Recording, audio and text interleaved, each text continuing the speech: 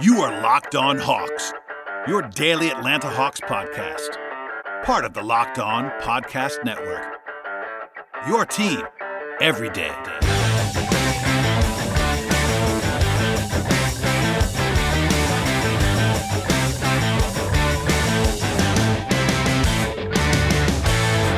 Hello, friends, and welcome to episode 590 of the Locked On Hawks podcast. I am your host, Brad Rowland, coming to you live on NBA Draft Eve.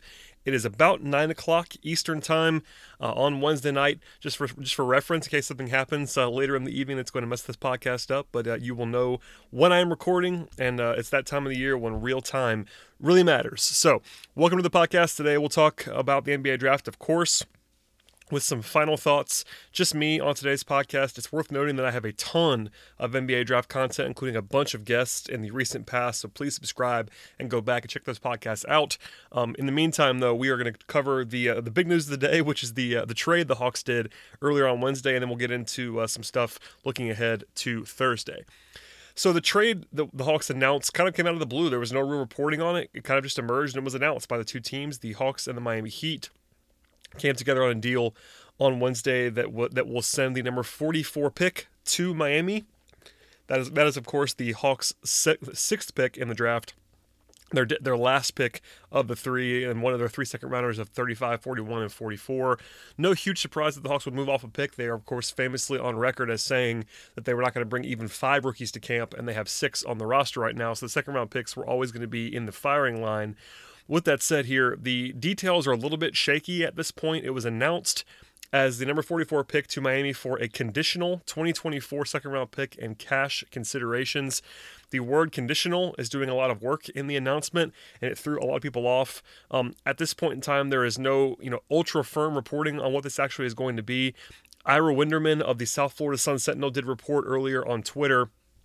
I'm going to read what he tweeted out earlier, and he said the following. It was, quote, "The 2024 pick goes to the Hawks unless it is 56-60, in which unlikely case it would go to Cleveland," end quote. So basically, if that line holds true, then the Hawks will get the pick from Miami in 2024 if it falls between number 31 and 55 in the second round of the draft.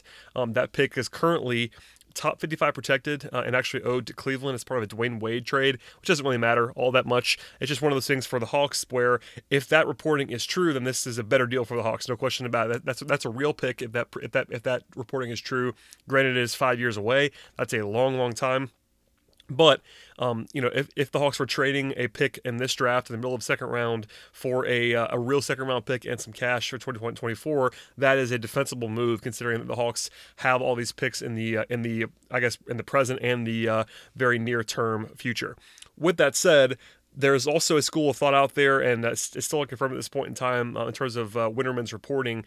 If in sort of an uglier scenario, the Hawks were basically selling this pick, that would not be great. So if that pick is just going to be lightly protected to the point where the Hawks probably won't get much out of it, if it was 51 to 55, for instance, or if it was some iteration where it basically ends up being a sold pick, it wouldn't be great. The Hawks can receive up to about $3.2 million in cash this year in terms of the money that they could actually that they're actually allowed to bring in under league rules. That number would pretty much have to drop to some degree if the pick was actually a real pick. I don't love the timing of the move in general, just because of the fact that the draft is still 24 hours plus away when they were electing to pull out that trade, and there could have been a door that opened somewhere along the way to use 44 in a different way. So, but basically, it comes down to this: if they basically sold this pick just for money, that is not a great basketball outcome. In fact, it's kind of an indefensible one from a basketball standpoint. It's not the biggest deal in the world. It's a mid-second round pick. The fallout is not too significant. But as I said on a previous podcast, selling picks is not something that fans should really tolerate and approve of, just because there's no benefit to a team in terms of on the court, in terms of basketball only, which is all fans should really care about. There's no benefit there to the team. It definitely benefits ownership's pockets if that's the case, but aside from that, it's a move that's obviously defensible and earnest for the ownership group, but at the same time, on the court, if it's just a pick sale, then I obviously don't love that. I've been saying that all along. And also Travis Schlenk said earlier in his media availability last week that they were going to try to avoid selling picks. If you say that and then execute a deal that actually ends up being basically a sold pick, a day before the draft, that's not going to be the greatest visual in the world. So if you're a Hawks fan, hope that the Ira Winderman reporting is accurate, in which case the Hawks will have a real second-round pick 5 years from now. And obviously, this is not going to be huge news when everything gets blown off of the front page by what happens on Thursday, but it did happen on Wednesday, and I felt like we had to cover it, so that's going to be that for now. Basically, there are two scenarios here to wrap up quickly on this topic. One is that the Hawks sold this pick. That would not be great, and I would criticize that pretty heavily, even if it doesn't really matter all that much in the mid-second round. And scenario number two is that they kicked the can down the road for 5 years, something that I've been talking about for a while now, in a scenario where the Hawks don't want to make 6 picks, and they can't move up and package those picks. Trading it in the future is defensible. They did the same thing last year when they didn't want to make a pick at number 34. That did not work out all that great, in my opinion. There were some guys on the board at 34 last year that would have certainly brought some value, but still, it's defensible. You add future value, get some money, and all that stuff. So, all that to say, not a huge blockbuster by any means on Wednesday, but a trade was announced, and the Hawks now enter Thursday, at least as I record this on Wednesday night, with only 5 picks again. They at one point had 5 for a long time, then they went to 6, now it's 5 again, and keep that in your mind as the NBA draft approaches. All right, we're going to take a quick break now before we get back to talk about the NBA draft and all my final thoughts, so here's a word from our sponsors. All right, and we're back to talk about all the stuff in advance of the draft on Thursday. Again, I have talked about this draft for months and months on this podcast feed, as well as written content on PeachtreeHoops.com about the Hawks, and as well over at Dime Mag on a full NBA coverage standpoint. So plenty of content to go back and listen to if you want to go do that. And we welcome any new listeners to the podcast. Thank you for joining us as we get closer to the draft here. And I will, of course, have a wrap-up podcast or 2 or 3 after the draft is over, so please stay tuned for that. With that said, we'll start with the mocks and kind of where the mocks are landing right now. The mocks are kind of interesting. They've been changing. There's a lot of the model right now is to have the mocks sort of ever changing as the draft approaches, and it's probably smart with Intel flying around. There was a major trade in the league today with Mike Conley going to Utah, and of course this Hawks minor trade that happened earlier. But for now, I want to run down some of the mock scenarios that are out there at this moment at 9:04 p.m. Eastern Time, now that we're still recording. ESPN currently has the Hawks projected to select Cam Reddish at number 8, Jackson Hayes at number 10, Brandon Clark at number 17, and then when we get down into the second round, it gets a little bit lighter with only 2 picks, but Carson Edwards and Jordan Poole of Michigan at 35 and 44. As for the Athletic and good friend of the program, Sam Vecenie, by the way, if you missed the podcast, I had Sam on the show last week. He is one of the best in the business, and his mock draft right now is pretty similar, actually, to what ESPN has. It's Cam Reddish at number 8, Jackson Hayes at number 10. It is, I believe, still Brandon Clark. I'm looking right now. Yeah, Brandon Clark at number 17. And then you get down into Dervitas Servitas at 41 and Chuma Okeke at 35. So a little bit different in the second round, but a lot of consensus forming right now at 8, 10, and 17 if the Hawks were to stay put. Sports Illustrated, Jeremy Woo is another one that had the Reddish, Hayes, Clark trio. I will say for my own mock draft over at Dime that went up on Wednesday morning, I actually have Reddish, Goga Batadze at 10, and PJ Washington at 17. Chris Kirchner tweeted this out as well on Wednesday, but there's been a little bit of feeling that PJ Washington could be in the mix at 17 for the Hawks. That's something to keep an eye on potentially. And mock drafts are interesting and sometimes informative. It's always important to read them for what they are, and particularly I think the ESPN Jonathan Givony, Mike Schmidt's mock draft is useful for sourcing information. Same with Jeremy Woo and Sam Vecenie. Those guys all have real sources. Please check those out through that prism.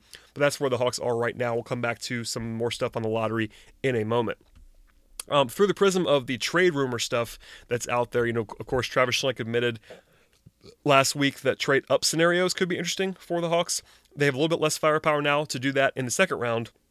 That was the direct quote that Travis Schlenk offered last Friday. I'm going to read that to you one more time here. It's no secret that with our 3 second-round picks, we're going to try to package them and move up if we can. What we don't want to do, or what we try to do, is avoid selling them. So that's that for Travis Schlenk. But they can still package 35 and 41 to move up if they wanted to do that, or they can stand pat at 35, 41, maybe take a stash. I still think probably the sweet spot is 3 or 4 rookies coming into camp next year. 5 still seems like it's going to be too many given what Travis Schlenk has been saying in advance of the draft. So keep that in mind. They have 5 picks now, but it's probably going to dwindle to some degree, either by drafting a stash or making a trade or 2.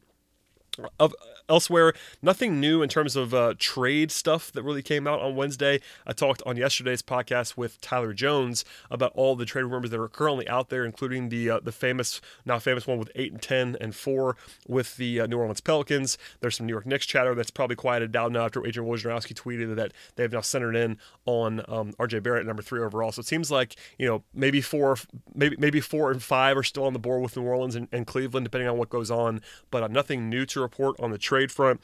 I do think that 8 and 10 for 4 does make some sense in some ways, and I think Cleveland. I've long thought Cleveland is an intriguing trade option. So those are the two that I'm keeping an eye on really through the trade up scenario, and we'll come back to that in a moment.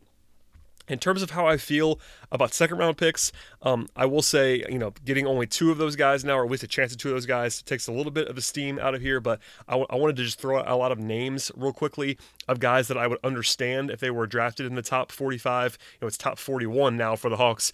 Only get down to 41. But here's a bunch of guys who I think would be okay. Not that I'm really endorsing these players as number 41 or 35 picks, but guys I would not criticize the Hawks for taking in this range.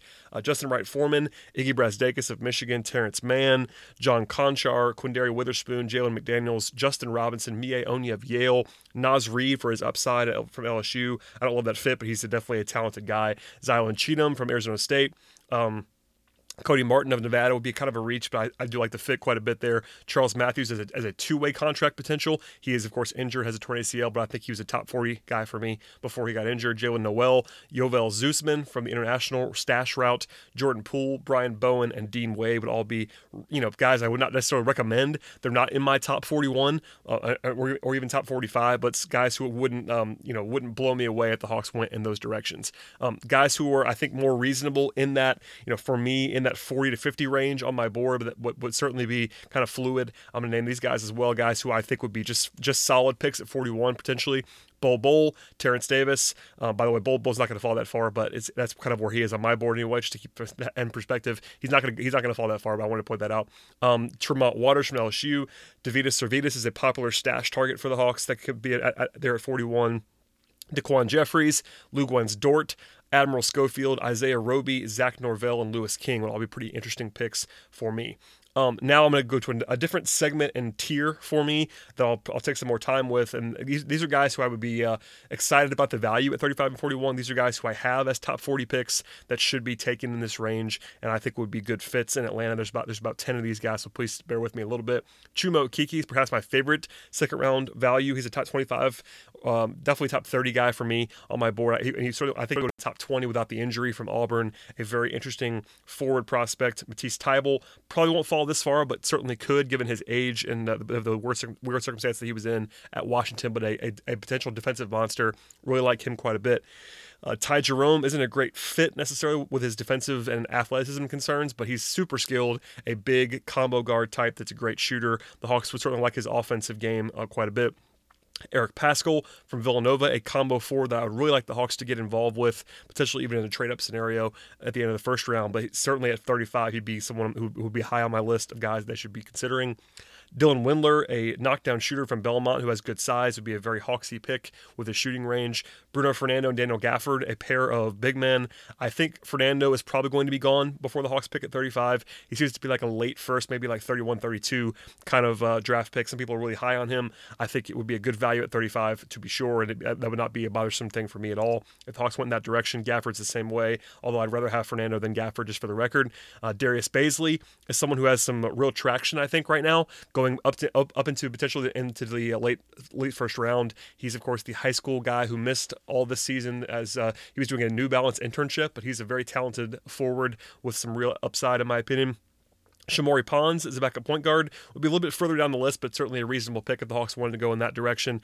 And then finally, Talen Horton-Tucker, a bit of an enigma guy from Iowa State, but a very talented player that some people have like in their top 20. He's sort of a mixed bag, but someone who has enough talent to bank on the upside. And last but not least, Jonte Porter, who is all about the medical. Porter is a top 15, 20 talent in this class, in my opinion. So if he's available there and you like his medicals, probably not a great fit defensively with what the Hawks are going to do, but he's a very, very skilled big man and would be a good flyer to take in that range. So that's a lot of information to throw at you and a lot of guys I've just mentioned, but in general, I'm going to just quickly read the names again of the guys who I would actively recommend at 35 and 41, and that is Chumo Kiki, Matisse Thybulle, Ty Jerome, Eric Paschal, Dylan Windler, Bruno Fernando, Daniel Gafford, Darius Baisley, Shamori Pons, Taylor Horton-Tucker, and Jonte Porter.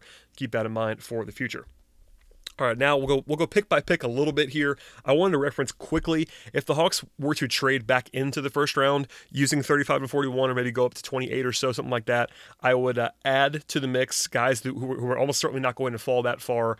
But Nick Claxton from Georgia would be very interesting if they haven't already drafted a center. He's someone who I think will probably go in the top 20, but if he slips, that could be interesting. And then Lucas Samanic is pretty much the consensus number 3 international prospect behind Sekou Doumbouya and Goga Batadze. He's very interesting as well. And I would also add Grant Williams, who I love. He's a top 17 guy for me. And I think there's at least a possibility, according to the mocks and some of the buzz now, that he could last into the late 20s, early 30s. That would be a heist for any team, and that includes the Hawks. At number 17 overall, and by the way, and we'll stop here for a second, I am very aware that the Hawks are not likely to pick at 8, 10, and 17. I'm sort of hamstrung to some degree by the lack of reporting and buzz about what exactly is going to happen. There is a little bit of stuff when it comes to there's a little bit of weirdness when it comes to the fact that, they could certainly move. It's just in the lottery, there's the obvious stuff going up to 4 or 5, but late, it's always tough to project, and you need a trade partner to be able to do that. So all that to say, going up to late first round wouldn't be a surprise. Same thing in the first round, but for now, we'll just break down all these picks, knowing full well that they're probably not going to stay at 8, 10, and 17 perfectly, and maybe they will. It's not crazy to think that they would hang around in those 3 spots, but we'll just do our due diligence in every possible way that we can here on the podcast. So, number 17 overall, these are the guys I'd be considering. I would generally pass and be lower on these couple of players who are often projected in this range. I would not take Rui Hachimura.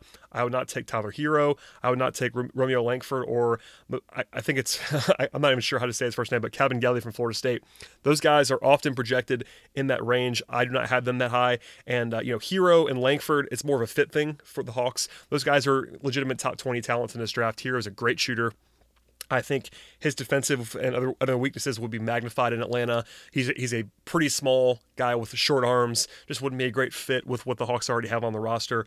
Langford, same thing. I mean, different reasons, but fit-wise, he's a guy who really can't shoot it. And on the wing, with where the Hawks are, they're going to need some shooting, and he needs the ball and probably isn't a great shooter. So not a great combination there. I wouldn't blow me away if they drafted him at 17 because he is a talented guy and if they think they can fix his jump shot, but I would not be going that direction. And Calvin Gelly, just the basketball IQ is not really there for him. I think there are other big men available that I would prefer, including Nick Claxton, who's often mocked in that same range. As for the rest of the guys at 17, who I think would be very solid options, not like over the moon about these guys, but very solid options. PJ Washington, I referenced him earlier on the podcast. Grant Williams from Tennessee. Kevin Porter as an upside play from USC would be just fine with me. He has a lot of upside. I'm not the biggest fan in the world, but there's enough talent there to certainly justify that investment at 17. Nick Claxton, and then Nickeil Alexander-Walker is like a do-everything, check a lot of boxes role player, 6'5", with 6'10" wingspan, could handle the ball a little bit, play good defense. He's not great at anything, but not someone who's going to take a lot off the table either. I think he'd be a very solid play at number 17 overall.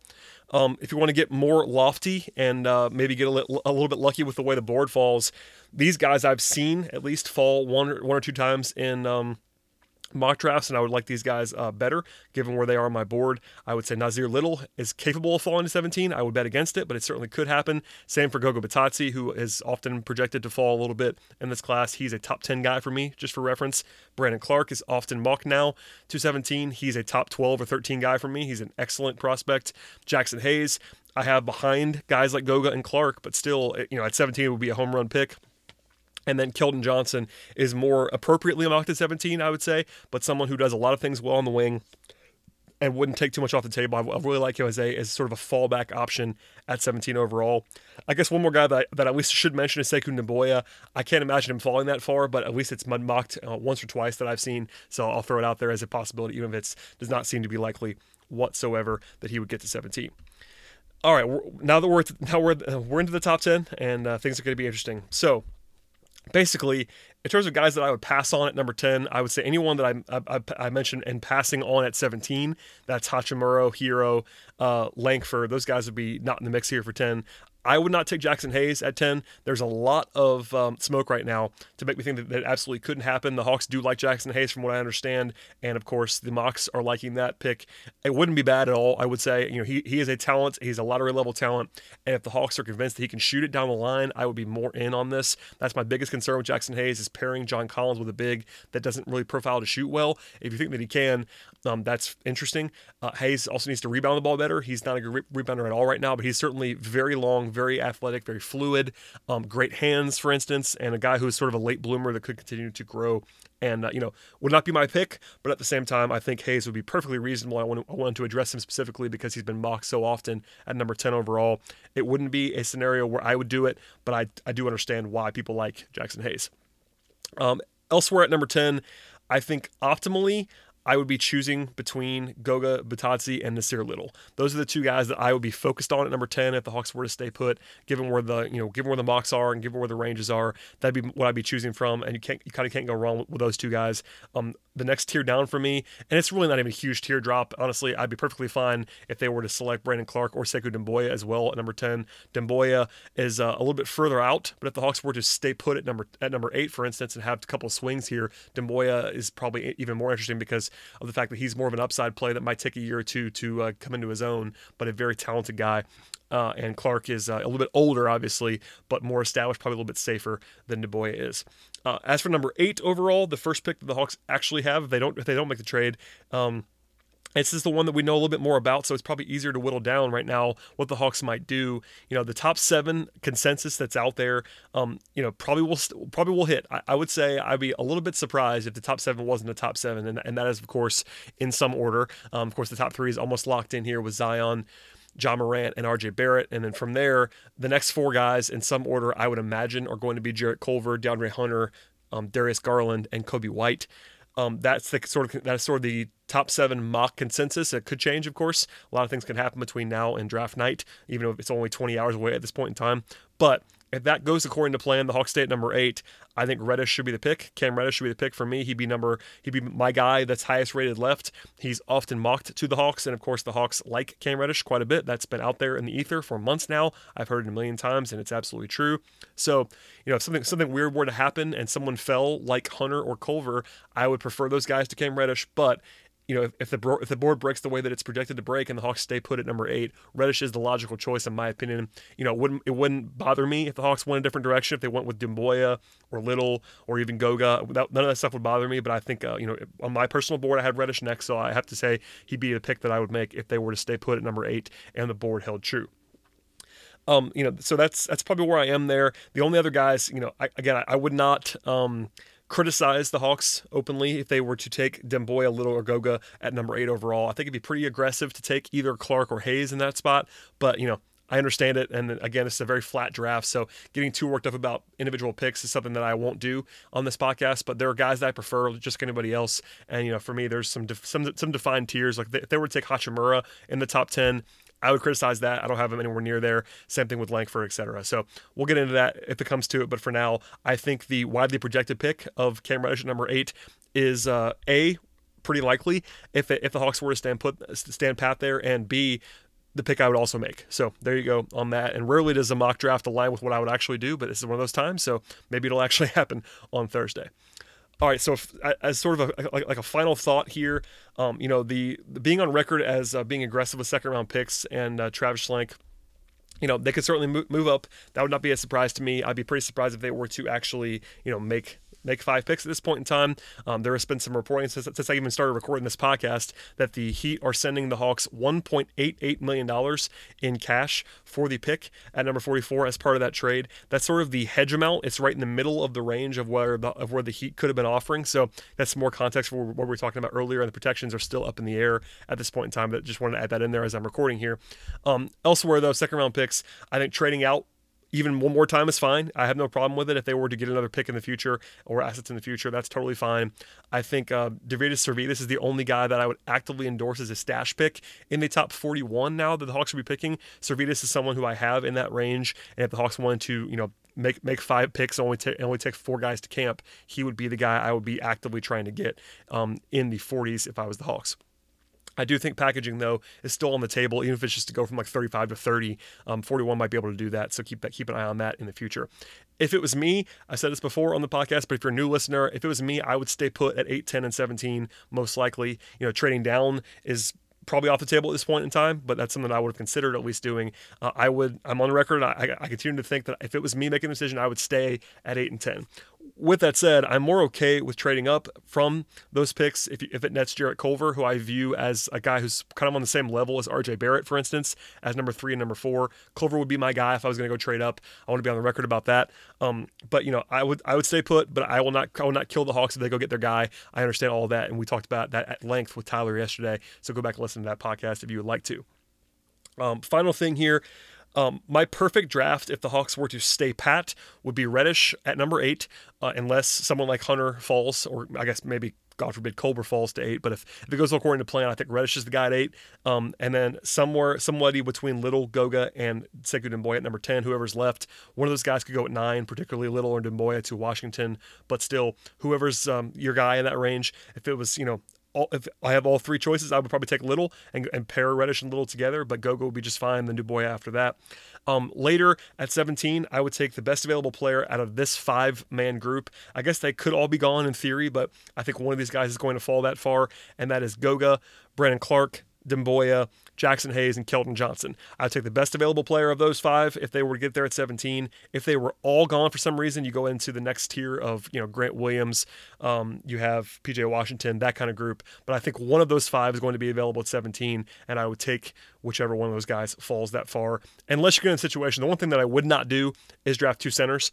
Clark, I think, can at least play the 4, and he doesn't really qualify as a center. The only thing that I would not do is pair Hayes and Goga, which I think is probably self-explanatory, but I at least want to say it out loud. If the Hawks take Hayes or Goga at number 10, you can't take the other one at number 17. That doesn't really make a lot of sense. So put that out there in the ether.